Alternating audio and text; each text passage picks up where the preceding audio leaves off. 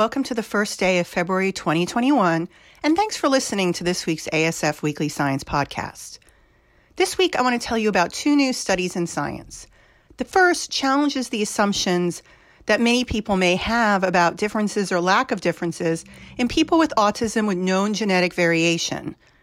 The other explores the role of a very specific type of maternal autoantibody to fetal brain tissue linked to autism. Now, both are narrowing down from original general concepts to more specific genes, analyses, or molecules. The first, I'm very comfortable providing a very high-level overview of because I snagged the first author, Dr. Samuel Chawner from Cardiff University in the UK, to explain the findings on a webinar where you guys can ask questions about the data and what it means. The webinar will be on February 19th at 1 p.m. EST, and ASF is going to publicize it widely. So if you have a question, bring it. The paper is titled, quote, A Genetics First Approach to Dissecting the Heterogeneity of Autism, Phenotypic Comparison of Autism Risk Copy Number Variants. The goal of the paper is to better understand autism in people with a known genetic cause or variant compared to those who have autism but have no defined genetic cause. They aim to characterize and contrast the phenotypes of people with different autism genetic variants in terms of if they had autism and how often, if they did, what was their severity, what was their domain profile, where did they have strengths and weaknesses, and also intellectual quotient and cognitive ability to investigate whether copy number variants in autistics with autism differ in phenotype from those with no established or no known genetic variant. Now, they did this by combining data across multiple sources. First was the Autism Genome Project, which is an international study of tens of thousands of people with autism worldwide. That's how they collected most of the ASD families. But for those with rare genetic copy number variants, they relied on different clinics and medical hospitals to first identify people with the variants so that they can then assess autism symptoms. So they could ascertain ASD prevalence in each of the groups without starting with a group that already had ASD. I hope that makes sense. That's why it's called a genetics first approach. With the CNV groups, they obtained the genetics first and then assessed the ASD traits later. The autism group was a comparison group. Now, again, everyone had ASD, just not a copy number variation. Now, since there are hundreds of these variants, which copy number variants are the ones that this study was looking at? Well, first, it was a deletion of genes on chromosome 16, arm P, area 11.2. The other was a duplication of genes on chromosome 16, arm P, area 11.2.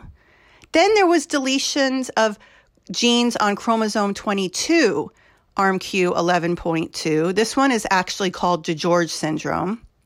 And finally, a duplication of genes on chromosome 22, area 11.1. So these copy number variants are actually copies or deletions of multiple genes on the same area of the chromosome. So they can target up to 40 different genes. They're variants on areas of the chromosome, grouping genes together.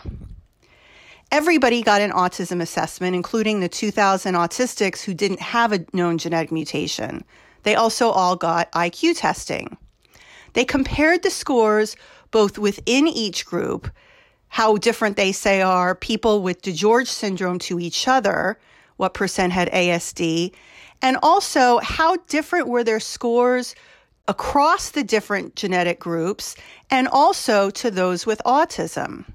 So how did those with deletions on chromosome 16 fare compared to those with duplications of genes on chromosome 16?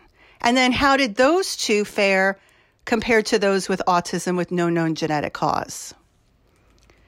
First, the risk of autism differed by genetic variant group. Remember, in the idiopathic autism, it was 100%. In terms of autism prevalence, fewer of the 22q deletion carriers met the criteria for autism compared to the 22q duplication carriers by about half. 23% of the deletion group had an autism diagnosis, while 44% of the duplication group had an autism diagnosis. That in itself is interesting. People with the deletion have an autism diagnosis less often than the duplication. Then came the 16p deletion people with about 43% autism diagnosis, and 16p variation carriers with about 58% autism diagnosis. Now, even without an autism diagnosis, those with the CNVs showed autism traits at a high level. In fact, 54% of them showed some sort of autism-like impairment without an actual diagnosis. And that made it very difficult to say whether or not these types of autism were specifically different than those without a known variant. IQ scores in those with CNVs were definitely lower than the idiopathic autism group, and a lot of the autistic traits were higher. So if you look at a graph where the idiopathic autism was like a baseline, it was like the straight line by which all of the groups were compared, and then they plotted the different CNVs against that line, IQ was lower, but autistic traits were higher. This included autism severity and symptom domain profile, and that includes things like repetitive behaviors or social interaction, and there was a lot of differences there. But there was more difference between each person with a specific copy number variation. In other words, not everyone with a 22q deletion looked the same. In fact, they looked very different depending on which feature you were looking at. Maybe they scored very well on social interaction, but exhibited a lot of repetitive behaviors. These results highlight the fact that even in individuals with the same genetic variant, the autism profile is difficult to predict on the basis of just CNV alone. Phenotypic profiles overlap, providing evidence against what is known as a specific model, where a particular gene variant predicts a specific phenotype. On the other hand, it suggests more of an overlapping model, where autism profiles are, yes, distinct in some ways. After all, IQ is lower and autism features were more profound, but they in fact do overlap with each other and with idiopathic autism. Well, what does this mean? First, this may not apply to all genetically defined autisms. They looked at 4. There's about 50 to 60 more of them. And they were different, and it's hard to deny that they may not show full-blown autism because they showed autistic traits. They also had lower IQ, which may be confounding the performance on the autism measures a little.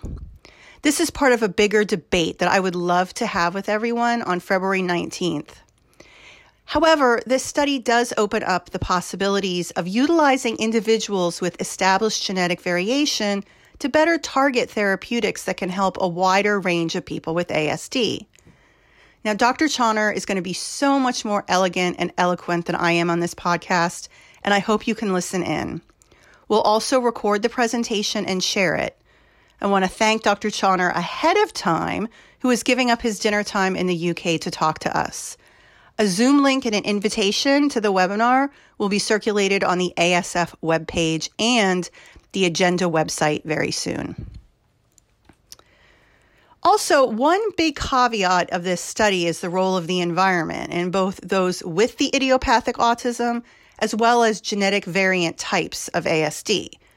This is important, and drilling down what those environmental factors are is going to make it easier to plug exposures into these large analyses to determine gene-environment interactions.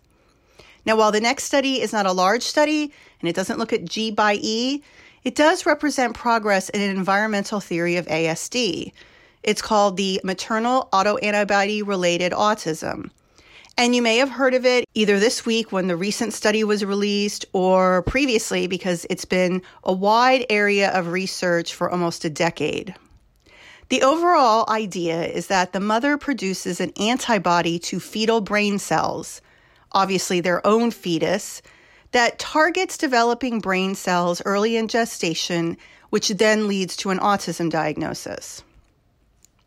They've identified 8 of these autoantibodies, and previous studies showed that presence of these antibodies led to a 24% chance of having a child with ASD, compared to, of course, 1% in mothers that didn't have these autoantibodies.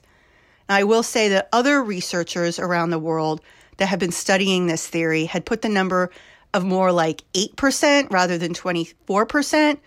So there's some variability here, but even 8% is a substantial increase over what you would expect. So what are these autoantibodies? They used to just be defined by their molecular weight, but now we know actually the names of the antibodies themselves. So I'm going to describe them. There's not a quiz, but I just want to tell you what I'm talking about. They are something called collapsin response mediator proteins 1 and 2, or CRMP1 and CRMP2, guanine deaminase, or GDA, lactate dehydrogenase A and B, LDHAA and LDHB, stress-induced phosphorylation protein 1, or STIP1, Y-box binding protein 1, or Y-box, and neuron-specific enolast, or NSE. I'm not going to sugarcoat it. This is a pretty controversial theory. In animal models, though, the offspring of moms that were exposed to these autoantibodies have some weak behavioral features of ASD. They also have changes in the shape of the dendrites in the offspring. There's been multiple studies across the world that have shown these findings. The antibodies are found exclusively in mothers with ASD so far, but the link between autoantibodies and ASD in children needs further study. The main problem with the epidemiology in this 23, 24, 8% is that the presence of the autoantibodies were made or tested after their child was born, sometimes 4 years after their child was born. It might be that they have these antibodies before they have a next child, or they may not have any more children, but the presence of the antibodies was not obtained during pregnancy. Also, if a mother has these antibodies and has 2 children with ASD, it doesn't always determine who has autism, but it might give a little peek, and this comes from Italian data, of which kid may have more severe symptoms based on the antibody found in the child, if there is an antibody found in the child. This line of research may lead to an interesting subgroup of people with ASD, and the authors of the study did start a company called Pediatric Biosciences, which was selling the test for these autoantibodies in mothers. It's my understanding that they're going to be looking at a prospective design using mothers who have a child with autism and are pregnant with their second or third. So you can track the pregnancy and track the pregnancy autoantibodies during that pregnancy, if it were, and then closely track the outcome of the child rather than just looking back at data at different ages in children and antibody markers at different times in the mother. This is going to be incredibly important to better understand the role of these antibodies in an autism diagnosis, and then later, any way these antibodies can prevent going to the fetus to cause a specific immune response that may lead to symptoms like impaired adaptive ability or cognitive disability. But I digress. The researchers are treating this as a subgroup of people with autism since, of course, not everyone who has this antibody ends up with a child with autism, and plenty of people have autism without a mother who has the antibodies. By the way, where do these antibodies come from? We don't really know, but genetic studies and detailed environmental histories may shed light on it. One study by a group in New York suggests that maternal immune condition like diabetes, arthritis, may play a role. You can stay tuned. But if you have these conditions, don't run out and get a test. This link has really not been validated. Now, the goal of this study was to look at each antibody individually and the behavioral features of children when their mothers had different combinations of the 8 antibodies. Now, there were 8 antibodies. There were different combinations together, say CRMP1 plus GDA or CRMP2 plus STIP1. In order to do this, they used something called machine learning, which is basically a computer, to identify and evaluate the precision for the patterns of reactivity to the 8 autoantigens and, of course, the combination. So out of all the combinations of the different autoantibodies in the mother, they found that 9 specifically led to an increase in probability of an autism diagnosis in the child. And that was up to 90%, sometimes 100% specificity of an autism diagnosis. Just to be clear, though, the sample sizes in some of these groups were very small. And, of course, they started with groups that had maternal reactivity at all. So this narrowed down the probability of a diagnosis by combining 2 out of the 8. They already said that 1 is not enough to lead to an ASD diagnosis, so it has to be 2, but which 2? That's what this study looked at. The list is in the paper, but if you want the numbers, email me. But don't talk to me. Better yet, talk to your doctor. If you happen to have been tested for these antibodies I mentioned earlier, take a breath and talk to a medical professional. Interestingly, the function of these antibody combinations overlap with things like stress response, metabolism, and neurite and axon growth. These maternal autoantibodies sometimes converge with maternal metabolic conditions that also increase the probability of a child with ASD. So it may not be a straight line from an autoantibody in the mom to an autism diagnosis. There's also the environment, sex hormones, and the microbiome to consider. So they didn't really have enough people to really look at specific phenotypes in each of the groups. Did one combination, however, lead to more severe deficits in one area of functioning than the other? Some studies have shown that some of the antibodies are associated with more severe ADOS scores, some with more repetitive behaviors, but there hasn't really been a whole lot of consensus. People born from mothers with these antibodies do seem to have much more enlarged heads at birth, especially in the frontal cortex, compared to babies born from mothers without these autoantibodies. Maybe there will be a specific phenotype associated with maternal autoantibody reactivity, but we really just don't know that yet. Again, the sample size was small, and this was a retrospective study, so more needs to be done. And just to reiterate, this may be a subgroup and not the only one and only cause of ASD, just like those genetic CNV groups are subgroups or subtypes. There could be subtle differences that differentiate them. This could be a subtype, just like those with CNVs are a subtype, with overlapping features. What I want you to take away from this, though, is to keep an eye on the maternal autoantibody research story, and I promise I will be doing it too. I've also searched for some sort of specific biomarker in kids whose mother has this anti-brain autoantibody, and I can't find anything. But if you're a scientist in the field and have something, come at me and email me and tell me what are some of the markers in kids that may differentiate them from those without a mother with these autoantibodies. My guess is there are so many differences in kids with ASD compared to those without ASD. Then to subgroup those with maternal autoantibody exposure may be hard to then determine things that are specific to that maternal autoantibody exposure. It could be things like cytokines or something else. Now I'm just blathering on.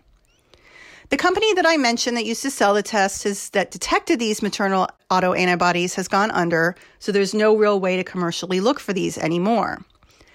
But are you pregnant and concerned? Well, take a prenatal vitamin every day. Go to your doctor's appointments and try to keep your blood sugars within regular ranges. And one important lesson learned in the movie Dazed and Confused is eat a green thing every day. Thank you for listening this week, and I'll talk to you next Monday, the 8th.